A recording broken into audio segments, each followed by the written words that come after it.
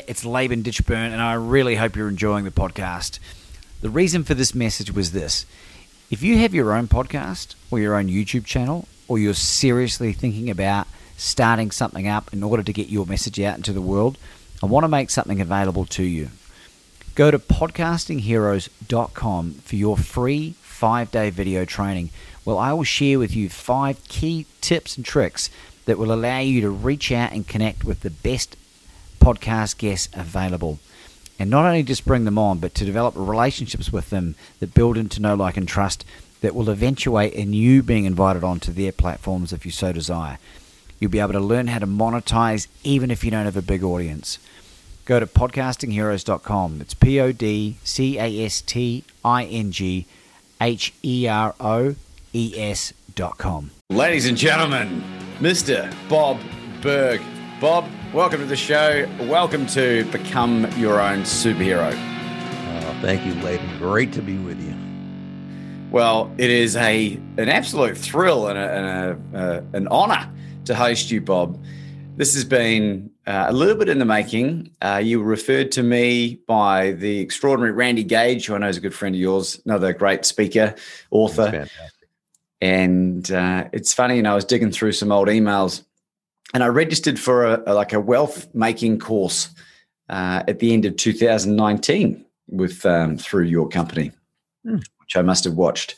So I've definitely had you on the radar for a little while. But, thank you. And for people that don't know, Mr. Bob Burg, you need to start doing a little bit more digging, because this gentleman is an award-winning speaker, a multiple published best-selling author of some extraordinary content, and amongst other things comes from a background in radio and television, Bob. Yeah, wasn't particularly good at. I was okay in radio. TV, I just wasn't. I was in radio as a sportscaster, which I was very comfortable with. When I moved to TV, it was in news, and I really wasn't very good at the news. I wasn't a journalist. I could read the news, but when it came to being a journalist, I just was not it. So I wasn't really long in television before I moved into, I like to say I graduated into sales. There's a direct correlation. I think there's a number of speakers that come from a similar type of background. And my father's a retired radio announcer, and I think that's where I can maybe attribute some of my vocal ability from. Well, you have a great voice. I really think you sound like Paul Hogan, who was, Crocodile Dundee. And I thought that actually when I first heard you speak, I said, wow, he sounds so much like Paul Hogan. So well, great. You got those great pipes, as we call them. Well, that's a huge compliment, Bob. Thank you so much. And I'll be sure to let Paul know that next time I speak to him. I've never spoken to him. I don't know him at all, but that's pretty funny. I'm actually a New Zealander originally, Bob, but I've been living in Australia for 20 years nearly. So the accent's sort of been hybridized. Yeah. So did your dad do radio in New Zealand or Australia? Both. So he was born in Australia, got an opportunity in New Zealand. That's where my family came together, and 40-year career. Wow. Wonderful, beautiful speaking voice as well. Oh, I'll bet. Yeah, not just my opinion, but the opinion of many. So yeah, I'm very blessed. But Bob, when we booked this session, I know you're an incredibly busy dude, and we've only got about half an hour. And I thought I'd throw you under the bus a little bit. I had a question. If you only had 30 minutes to live, what would you do with the time? Oh man, it would, and this assumes I've been able to say goodbye to family and everything and so forth, because that would of course be my first thing that I would do. Sure. I would probably spend the 30 minutes doing the two things I enjoy most, which is reading and eating. So I would read a book that I enjoy and have something to eat that I enjoy, and I would do that. I'd be fine with it. It's probably not as deep as most people go with that, but that's a pretty, it's like, what are you going to do in 30 minutes? Might as well go out and enjoying yourself. Look, I think it's a great answer, and something that when I was writing it down, I was like, you know what, I've never really thought about it like that, and I was thinking about maybe writing last notes that could be then distributed out for the people that I wasn't able to say goodbye to, I suppose. And that's a good idea too. Well, I mean, think your idea is better than my idea. Mine's a lot more just kind of mundane. Well, maybe I think we're at different stages of our lives and our career as well, Bob, because for people that aren't able to watch this, behind Bob is an extraordinary library of books, all of which I can only assume that you've read at least on one occasion. Yeah, most of them I've either read it or used it as reference or, referred to it. And this is one small part of my home library. I always like to say my home is comprised of books with some scattered furniture. Well, one thing that's really struck me in the last 4 years or so, Bob, is I've developed this insatiable desire to learn, and I've read more than 450 books in the last 4 and a bit years. Good for you. That's wonderful. Yeah, thank you. And the reason I mention it is because it's changed my life. And in like you are about the 72nd podcast interview in 12 months, and I've read the books, not all of everyone's books, because I know, how many books have you published in your life now, Bob? I think 20? About 11 now. Something like 11. Okay. I feel like you've been involved in more because there's some collaboration stuff on Audible that I might have listened to. But you would know. So 11 books you've written, right? And the learning that I've garnered from these books has changed the course of my life. And I suppose your most famous book, The Go-Giver, and the spin-off series from that is just so wonderful. And I can't encourage people enough to after you've listened to this, go out and listen or read these books. What is it about this book that you wrote, Bob, that has just been so impactful to you? Well, I mean, I think in a sense, and, I co-authored it with John David Mann, so it certainly wasn't my work alone. And he was really a lead writer and storyteller because he's a brilliant writer. I'm much more of a how-to person. So before I worked with John on this series, all my books before and since have been how-to books. And, anybody can write a how-to book, write down what you know, and, organize it and so forth. And so this was really different. This, I got to have a collaborator and it was really, he did such a fantastic job.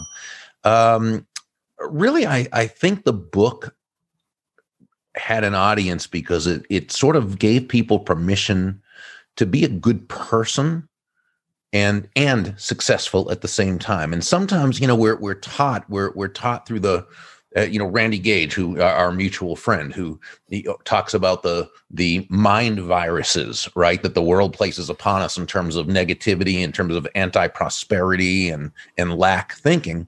And it kind of gives us this sense sometimes that you're either a good person or you make a lot of money, right?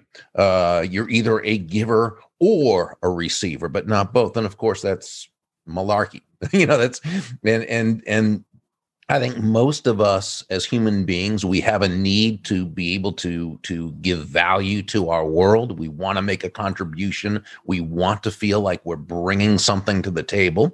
And we also want to make a very, very healthy living. And what the book basically said is, yeah, you can do both. In fact, the best way to make a lot of money is to provide a lot of value to the world around you, to the marketplace, to other individuals. It's why John David Mann and I say that money is simply an echo of value, right?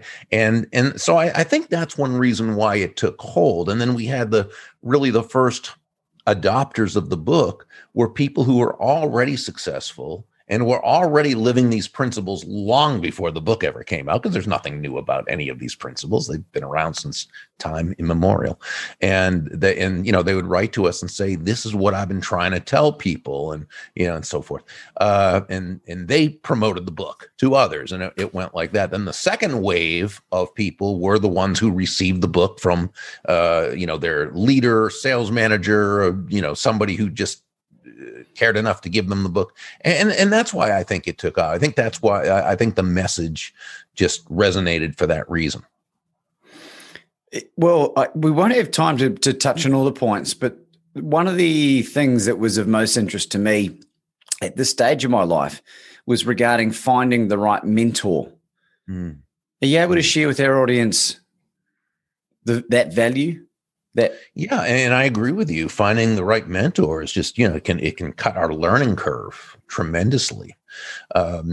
And we can connect with people today in ways we're able to kind of get to people and make connections with people in a way we never were before. And we have access to more people than we ever had before. I think it's still a matter of approaching the correct way, though, that would cause a person who you'd like to mentor you to want to mentor you.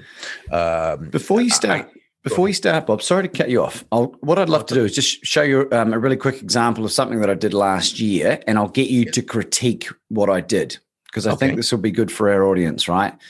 Long before I had the podcast, I'm a relatively new speaker, so I didn't have a book, I didn't have a podcast, I didn't have a platform. I reached out to Brene Brown, and I rang her. And I rang her on the equivalent of New Year's Day evening her time in Texas. And she picked up the phone and she said, "Hi, Brene speaking." And I said, G'day, Brene. My name's Laban Ditchburn from Melbourne, Australia. I said, "I'm an up-and-coming speaker." I said, "We've never met before or spoken, but I've been instructed by all my other mentors to surround myself with people that are much further along the line than I. And I wondered if you'd be interested in sharing some ideas." And she said, and she was like thinking, how the hell did this guy get my phone number? And she said, "Well, Laban, thank you for your call. I'm about to sit down and have New Year's Day dinner with my family. But if you could send me an email, I'll come back to you." And so she gave me her email address, a Gmail, and I prepared a 1-minute video on like YouTube and gave her the link introducing who I was. And this was when I was very raw. and she responded back and she said, "Look, Laban, thank you for getting in touch with what I've got going on with university and family. I don't have capacity, but I know you'll do fantastically. I wish you all the best, Brene Brown." Based on that information, Bob, how come she didn't become my mentor? Well, you've got to remember that someone like Brene Brown probably has dozens of people every day wanting to do that. Now, here's how I would suggest if we were going to approach someone, and not necessarily Brene or anyone else, because people are individuals and people do things their own ways. It sounds like she was very kind and graceful, but she also wonderful, yes. But she also knows what she needs to do in order to keep her life balanced and harmonious and correct and so forth. So here's my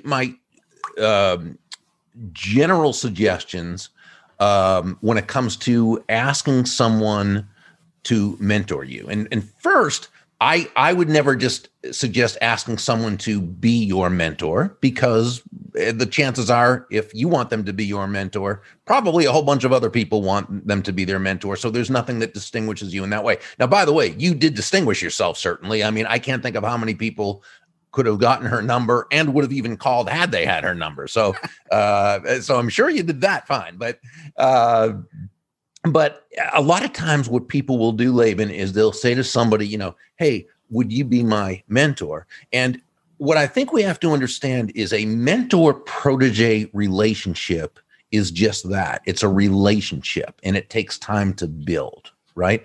And so if we just say, "Will you be my mentor?" it's sort of like saying to somebody, "Hey, will you share your 30 years of experience with me, even though you don't know me from a hole in the wall?" And, it's like, again, I've heard the analogy of asking somebody to marry you instead of asking for a date first. Okay. Because again, it's a right example. But here I think is what we can all do, and which has proven to get very good results. And that's this: you could approach pretty much anyone and say that, if you're, I know you're very busy, so if this is something you either don't have time to do or just for whatever reason don't want to, I'll absolutely understand. I'm wondering if I could ask you one or two very specific questions. Now, we've done a few things when asking that way that increases the odds of engagement. One is we have approached it from a place of, hey, I know this is a big ask. So we're not, just assuming that they would be able to. We're saying, if you don't have the time, and we're giving them the out or back door. We're coming right out and saying, I respect your time, and I understand if this is just not something you have time to do or even want to do. Absolutely, I would understand. I call this the law of the out or back door, which simply says the bigger the out or back door you give someone to take, the less they'll feel the need to, because they understand that you have their time and respect in mind.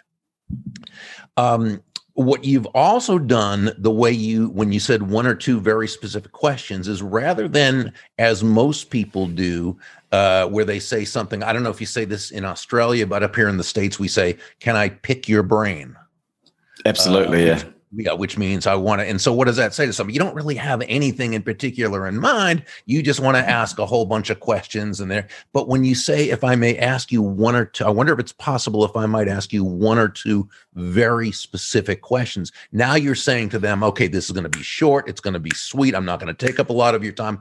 And I know what I need to ask, right? And so in that person's mind, it's, wow, this is a serious person. They know what they need. Now, so most people, not all, and remember, everybody has different reasons for everything, and you never know what a person's situation is. But most people, when you approach like that, will say, sure, what do you need, or what can I help you with?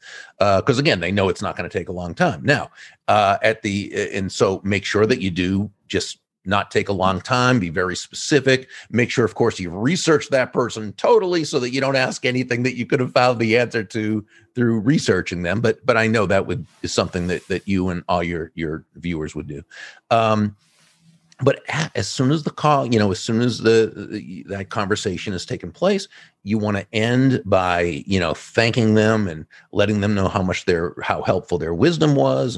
And you might say, if it's okay, I'll check back in with you down the road and let you know how I'm doing. And they'll probably say, yeah, sure. Let me know. Now, that very day, as soon as you get off the phone or the Zoom or whatever you're on, or in person, whatever it happens to be, I would write a handwritten, personalized note of thanks, very short and sweet, that just says, thank you so much again for taking time out of your busy schedule to counsel me.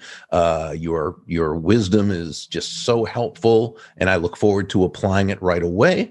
I'll circle back and, or I'll keep in touch, or I'll let you know from time to time how I'm coming along, or I'll keep you up to date with my progress. That's even actually a little better. Best regards. And then now I'd put it in a regular envelope, put the stamps on it, send it out. And that's a nice touch. Another thing you can do, and this will make a really great impression, is you find out, and again, you can do this through researching them on the internet, or there's always a way to find out. It might be from asking their administrative assistant, but whatever, easy to find out what their favorite charity is. And let's say it's their local animal rescue shelter. Okay. And so you make a small, it doesn't have to be anything big, but you make a small donation in their name. It'll get back to them. And so they'll know you did that. You're not doing it to, kiss up to them or but just because you're letting them know that you are thankful, that you respect the process, and that you're grateful to them for what they shared with you. And that even though you can't give to them in the same way they're giving to you right now, you want to do your part. And then you might, again, a few weeks later, you follow up and just let them know how you're doing. And maybe you have another question. And in time, if a mentor-protege relationship is supposed to develop, it will. If not, it won't. You can't be attached to the outcome. You just do, it might be that you have a conversation or two with them, and then with someone else, and eventually you come across someone. It ends up you have a great long-term mentor-protege relationship. You never know. But that's how I would go about it. That is genius. And for people listening to this, if you don't heed that advice, you got rocks in your head, because that is brilliant. And thank you. It explains perfectly why there was never any chance that Brene was going to say, hey, you know what? I've got a whole, weekend free. Why don't you pop on over? Right. But, you still, you reached out, you took action. And and what you did is so important. It was actually very courageous, so kudos to you for doing that. Anyone who will take that kind of action is someone who is or is going to be very, very successful at what they want to do. Well, I really appreciate that, Bob. And I've affectionately been given the nickname by some very close friends of mine, Dino Balls, which is incidentally the title of my second book that I'm writing, Dino Balls, How to Kill It at Life by Being Braver Than Everyone Else.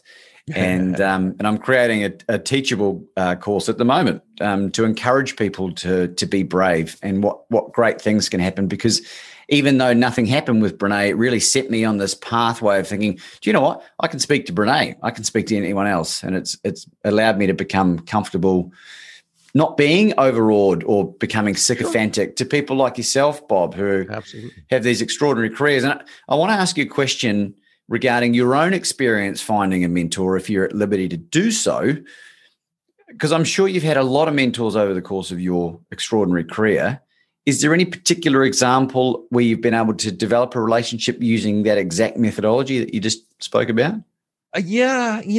I've been very, very fortunate that while I've never had, one business mentor, so to speak, I've always had people who were so very helpful to me along my career path. And I always generally approach them that way. I always tried to find ways I could give to them as well, that I could find ways of being of value to them. But a lot of times I wasn't in that position at first to be able to do that. But I always reached out in that particular way. And I always found them just very, very welcoming. So again, I consider myself extremely fortunate in that regard. What about the name Zig Ziglar? Oh, the best. He was such a wonderful man. Years ago, I used to hold an event where I would invite a whole bunch of speakers in, and we'd have usually a few hundred in the audience and so forth. And Zig came, and because we were actually presenting him with the first annual Go Giver Appreciation Award. And, he's the ultimate, his, and at that time, and I don't know if the last couple of years of his life, he had an accident, which gave him very short-term memory loss, and it was severe.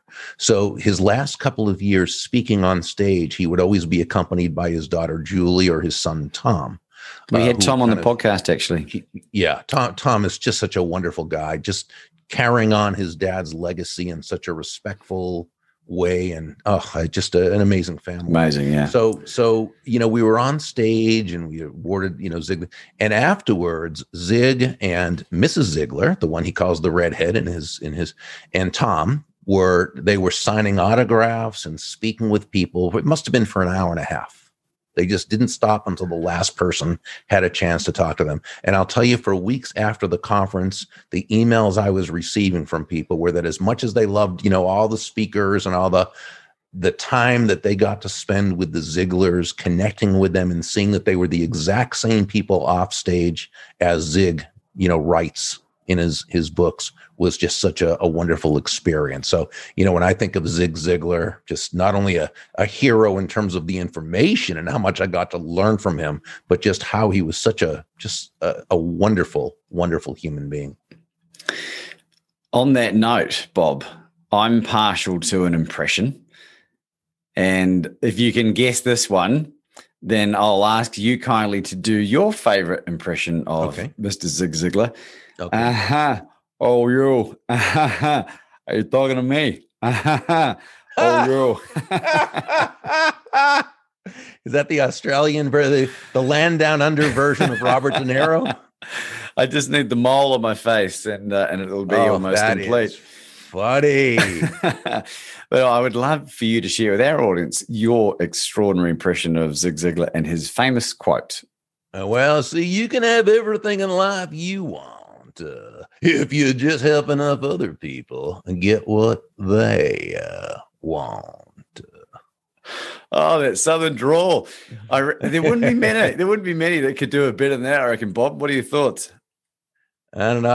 Andy Andrews, who's a great speaker and author, he's written some fantastic books. He actually, I think, and I have not heard it, but I think he actually did a whole audio with Tom. And he did Zig's voice. Andy did Zig's voice pretty much throughout the entire thing. And I have no doubt Andy could do it a lot better than I do, because he's just a brilliant everything.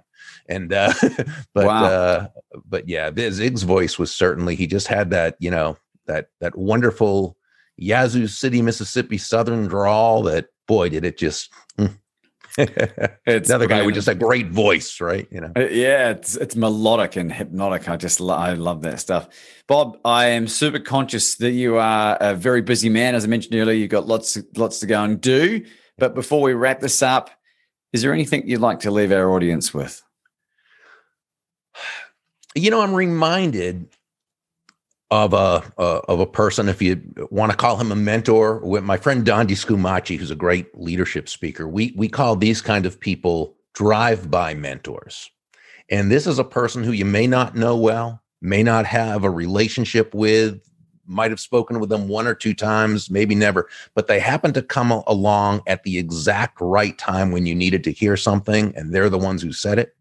And it reminds me of, I had been in sales for a couple of years and had done pretty well, but I had moved to a new company, was selling a high ticket item, and I was in a sales slump.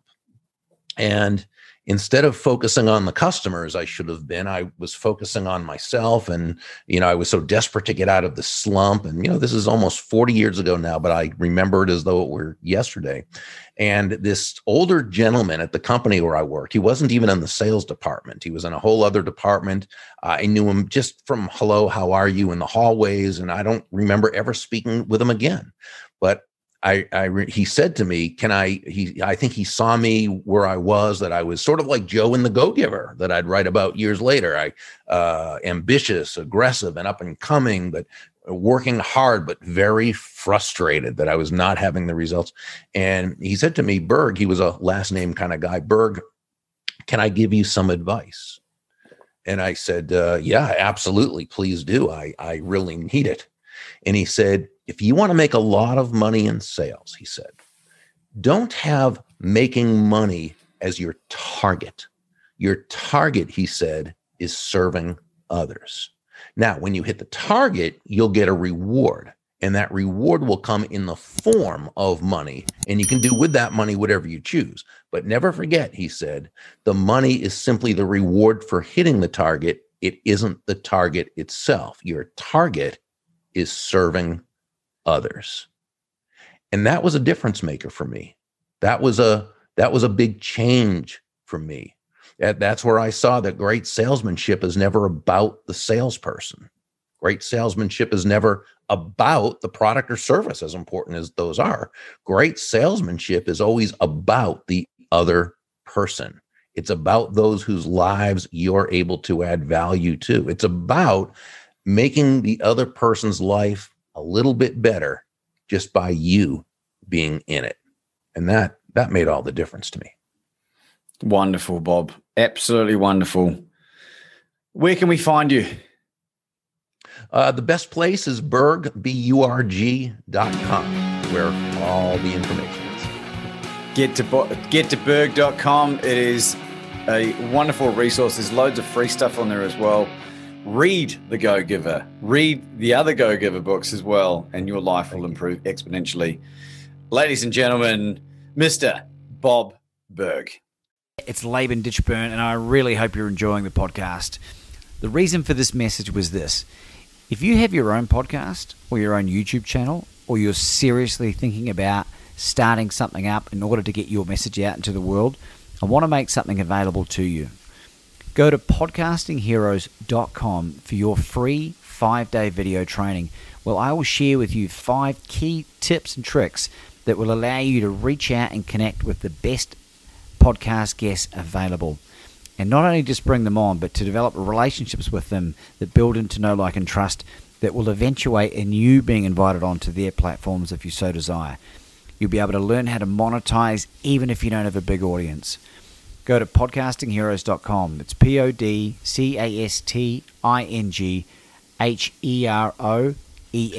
podcastingheroes.com.